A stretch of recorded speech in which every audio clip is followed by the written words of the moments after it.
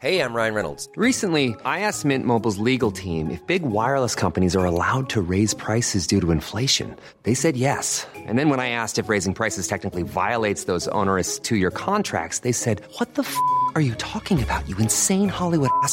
So to recap, we're cutting the price of Mint Unlimited from $30 a month to just $15 a month. Give it a try at mintmobile.com/switch. $45 up front for 3 months plus taxes and fees. Promo rate for new customers for limited time. Unlimited more than 40 gigabytes per month. Slows full terms at mintmobile.com.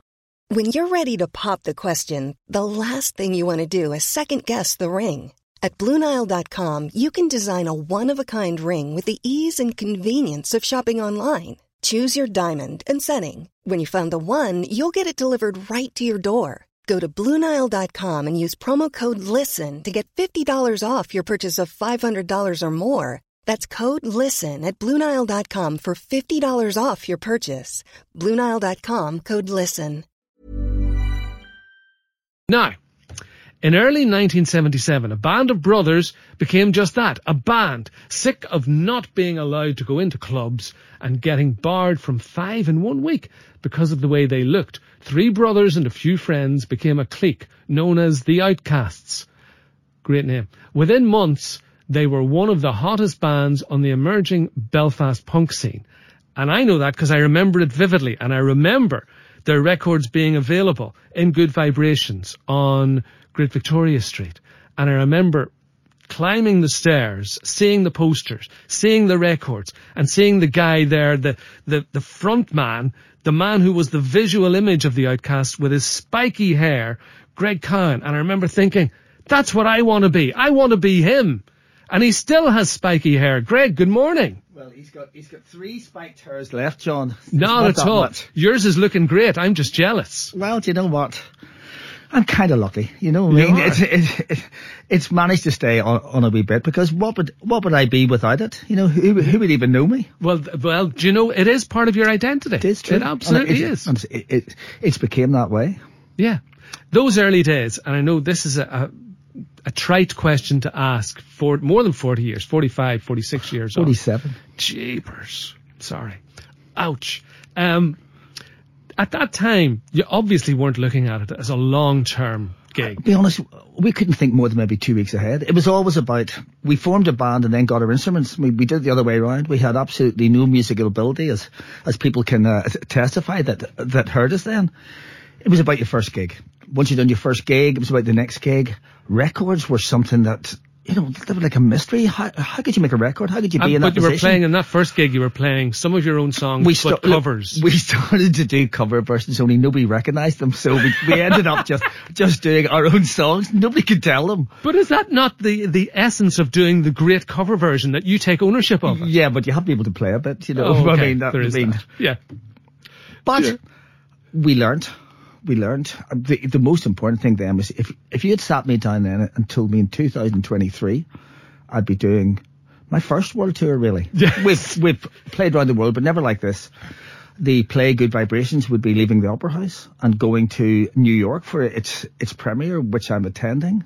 There's a major documentary on the Troubles going on at the minute, which we feature heavily in. Yes, you do. I wanted to talk to you about that in addition to everything else.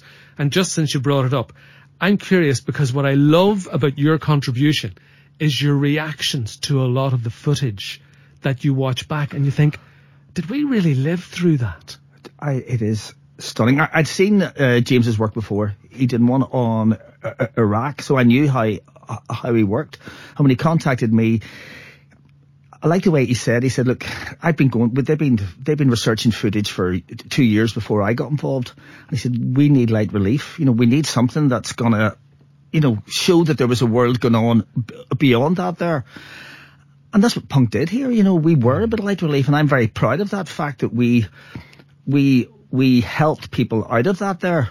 We brought the communities together. But when you see the footage, I mean, I lived through it, and yet I don't remember half it, you know, or you've kind of blanked it, or you've I don't know. It's so raw. Yes. It's so raw, and yet we all survived. Even the cage around, wasn't it the Heart Bar? The Heart Bar. You think about that cage was just part of it, but that cage was there to prevent bombs getting thrown in, you know, incendiary devices or petrol bombs, and yet that was just part of where you played, you know. It was, and nobody cared where anybody came from. Well, it wasn't like people mixed it in their own communities then, there was no downtown. I mean, we kind of created that there. So you were kind of hated within your own area because you were going out and mixing. So that gave us a sense of bond, that you were hated by everybody else. We were punks, and that's But is that not the ethos of being a punk? To be hated by everyone? And we were against everything, but didn't have to have any answers. We were just against everything. So that was quite easy. But yes, you're quite right. The ethos of punk was, well, in England it was like a musical revolution. Like they were rejecting the record companies that got so big. As I was saying, how could you make a record? We were against more than that. We were against Northern Ireland and what was going on here. I mean, without even thinking it at the time, it's one of the proudest things I've done. Yeah. Once Upon a Time in Northern Ireland. Yeah. It's available on the BBC iPlayer. Yep. Because it is very worth watching. It's beautifully made. Absolutely. And I think your contribution is essential to that beauty. Well, I think so too. Good. Good. No, I do. I like what it, and my wife's contribution is better than mine. I've spent the last 3 weeks with people ask me, where did your wife get that blue dress? Yeah. Isn't that funny? Yeah, even like we were playing in Manchester, a huge festival. I was shocked how many English people wanted to talk about that. I thought they would, would they be interested anymore? But quite the reverse. Yeah, I think if something is created as a beauty, it attracts people who you may not expect. It's plus there's a truth. I mean, we didn't sit down going, let's bring the communities together. That was a byproduct. No.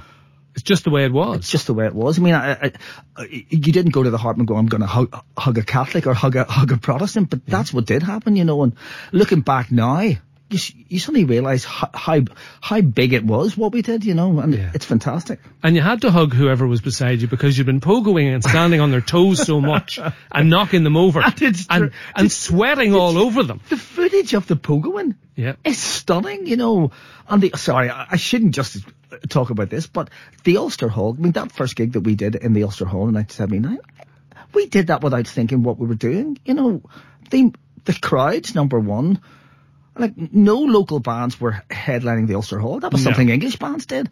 And when I look at that footage, a lot of the footage I haven't seen for years, I am so proud. This thing just wells up in my heart looking and going, we did that. You made a difference. Yeah. Yeah. Which is fantastic. And the other element that has kind of brought you back to the fore is the stage production of Good Vibrations, based on the film of the same name, really about the life of the legend that is Terry Hooley. And he is a legend. He is a legend. Yeah. And unlike a lot of other people in the music business who were money motivated, were doing things to further their own careers, Terry just genuinely wanted to help. And for no reward, no anything. As it turns out now, Terry can be a professional Terry Hooley. I mean, he's got his film, he's got his play. Yes. We're all heading off to New York next week for the premiere of that. But on my personal level, I mean, there was a movie made up where a guy's playing me in a movie. What did you think of that? How did you view it when you first saw it? I thought, as music films go, they're generally pretty crap, and I thought it was excellent. I thought they had a feel and look. It wasn't glamorous. No. I thought the same thing again with when it went into the lyric. I liked the way that the band played as a band. So it had a punk feel to it without scaring members of the public away. The Opera House to see it again on a bigger stage, and the same guy playing me, which was the most important thing in my life because he's quite a handsome guy, so he is. If you're going to be remembered, I'd rather be 6'2" with a big head of blonde hair and a 20-inch waist. I mean, yeah. And he can sing and he can play. Yes. And I can't wait to go to New York and see what it's going to be like there. I mean, I really can't. How has all of that affected you, though? Has your phone started ringing? It's completely changed our career. We had reformed for my 50th birthday as a bit of a joke. Yes. I was kind of against bands that reformed. How can you sing teenage love songs when you're then in my 50s? Now I'm in my 60s.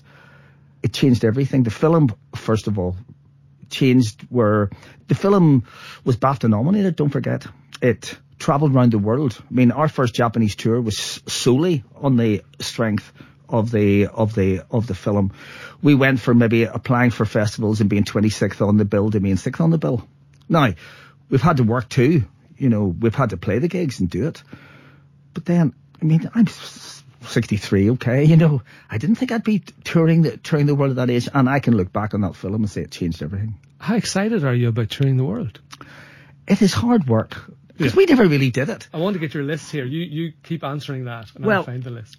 It's been Canada, Sweden, France, Germany, Switzerland. Yeah, got those. It's been England as well, Scotland.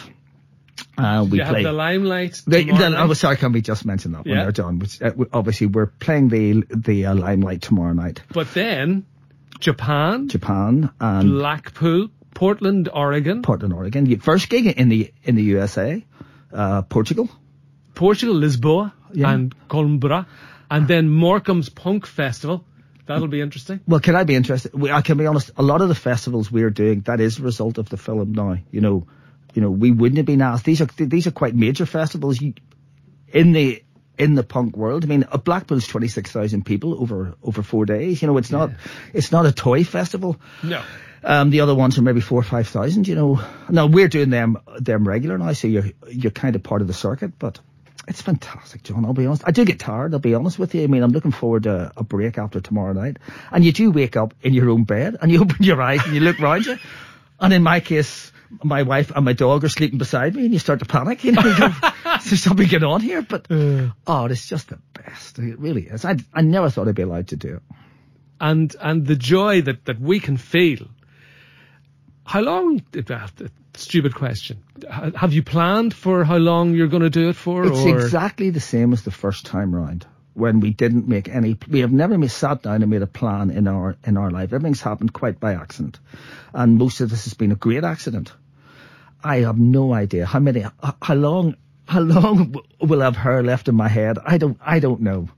I mean, my elder brother is 5 years older than me, although he does look like my son. He's a vegan. He's a marathon runner. You know, he can handle it better than me. I don't know. I don't want to end. You know, I really don't. It's like a wave that you're. But do you still get on with all of them? Now I know it's not the entirely original lineup. It's only two of us left. Yeah, but that's the 47 years. Well, the other two are dead. You know, which was me. But in their own cases, yes, you're a band. The thing about the Outcasts, we were a group of friends before we were ever a band. You know, it was the other way around. You've got to get on. I mean, it's not just about being on stage. That's easy. It's travelling. I mean, in Canada, you put your sat nav in and you put in a town that says next right turn 825 kilometres. You know, you've got to get on. You've got to be able to laugh. Yeah. And you do. I love these people. I mean, I really do. Are you still angry? On stage, yeah. Well, part of punk is being angry. There is. That's why Northern Ireland, it was so important. It was a way of venting anger. No other music give you that there. And don't get me wrong, on stage, I take on a persona, and that's true. I mean, but is there still a focus for that anger now, do you think? Well, you get angry about not being able to go up the stairs and being old, looking in the mirror. You know, the one thing about being in a band as long as us, you're surrounded by photographs of yourself when you were 17, 18, 19, 20, and why wasn't I told how good looking I was? And now you look in the mirror, or you see photographs now, and you go, but who's these wee old men? You know, it's like Albert Steptoe looking at you. But then, you know what? I mean, I can't wait for tomorrow night. We have, you know, to be back home as part of a world tour. The homecoming. The homecoming. It's even better. It's an early gig, which I swear is one of the things we look. Sorry, Greg. Honestly, it's wrapped up by 10 o'clock. Thank goodness we'll all be in bed. 10, I'll be in my bed. In Europe, we're doing sound checks to say what time are we on stage, and they say 3:30. You go, what, 3:30 when? We have to go home and go to bed and come back about 1 o'clock. I mean, I'm not even joking. I love that though. In bed by 10:30 tomorrow night. After the big punk gig in the Limelight. Big punk gig in the Limelight. It's nearly sold out, but we always hold back tickets on the door, and there's still a day. We want that thing completely sold out tomorrow night. Brilliant. It'll be emotional, you know, as much as being angry and joyful all in one. It's more than a job, playing your hometown. I mean, get all your friends from years ago were there, you know. I mean, it's not just now. Do you know what I've got here? It better not be one of our songs. It I'm is walking out now, John. Just Another Teenage Rebel. Oh, that's a good one, yeah. Do you like that one? Oh, I do like that one, yeah. Greg, thanks so much for coming in. Thanks, John. It's been a pleasure, mate. And I love your contributions on Once Upon a Time in Northern Ireland. Loved the Outcasts first time around, and love what you're doing now. Thanks So so much, congratulations with it all and continued success. These are the Outcasts. Greg, thanks a million. Thanks Take so much, care. John.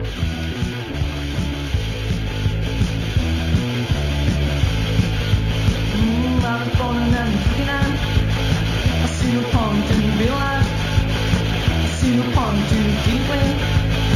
I see no point in anything. Oh, mommy always seemed to be there to wash and scrub a little Jackie's hair, to pick a dandruff for her own scalp, and give him pills when he's ill. Oh, mommy doesn't seem to realize the little Jackie is now a problem child.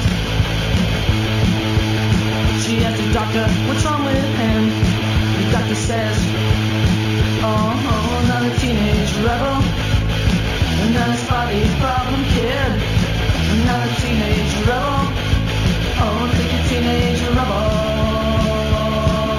away. Oh, another teenage rebel, another spotty problem kid, another teenage rebel, oh, take a teenage rebel away. A rebel, a teenage rebel, a rebel, a teenage rebel.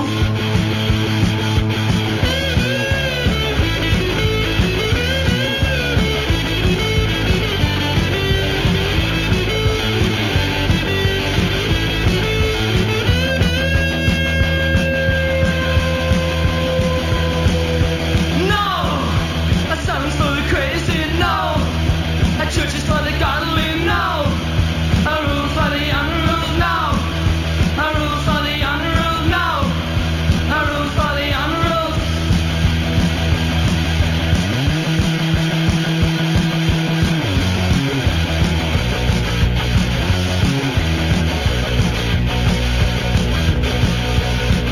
We're rebels. We're teenage rebels. We're rebels. We're teenage rebels. Oh, and the teachers cannot understand why the pupils are now beyond their command. They ask the shrinks, what's wrong with us? The shrink says, oh, another teenage rebel, another spotty problem kid, another teenage rebel, oh, take a teenage rebel.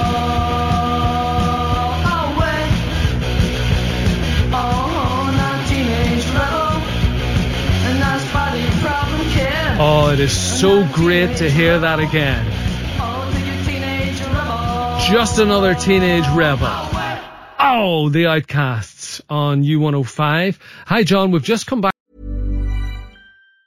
Even on a budget, quality is non-negotiable. That's why Quince is the place to score high-end essentials at 50 to 80% less than similar brands. Get your hands on buttery soft cashmere sweaters from just $60, Italian leather jackets, and so much more. And the best part about Quince, they exclusively partner with factories committed to safe, ethical, and responsible manufacturing. Elevate your style without the elevated price tag with Quince. Go to quince.com/upgrade for free shipping and 365-day returns.